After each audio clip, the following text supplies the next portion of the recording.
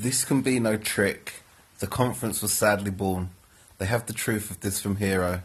They seem to pity the lady. It seems her affections have their full bent. Love me?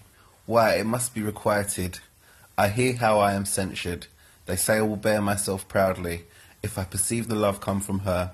They say too that she will rather die than give any sign of affection. I did never think to marry. I must not seem proud. Happy are they that hear the detractions and can put them to mending. They say the lady is fair, 'tis a truth. I can bear them witness, and virtuous, 'tis so. I cannot reprove it, and wise, but for loving me. But my truth, it is no addition to her wit, nor no great argument of her folly, for I will be horribly in love with her.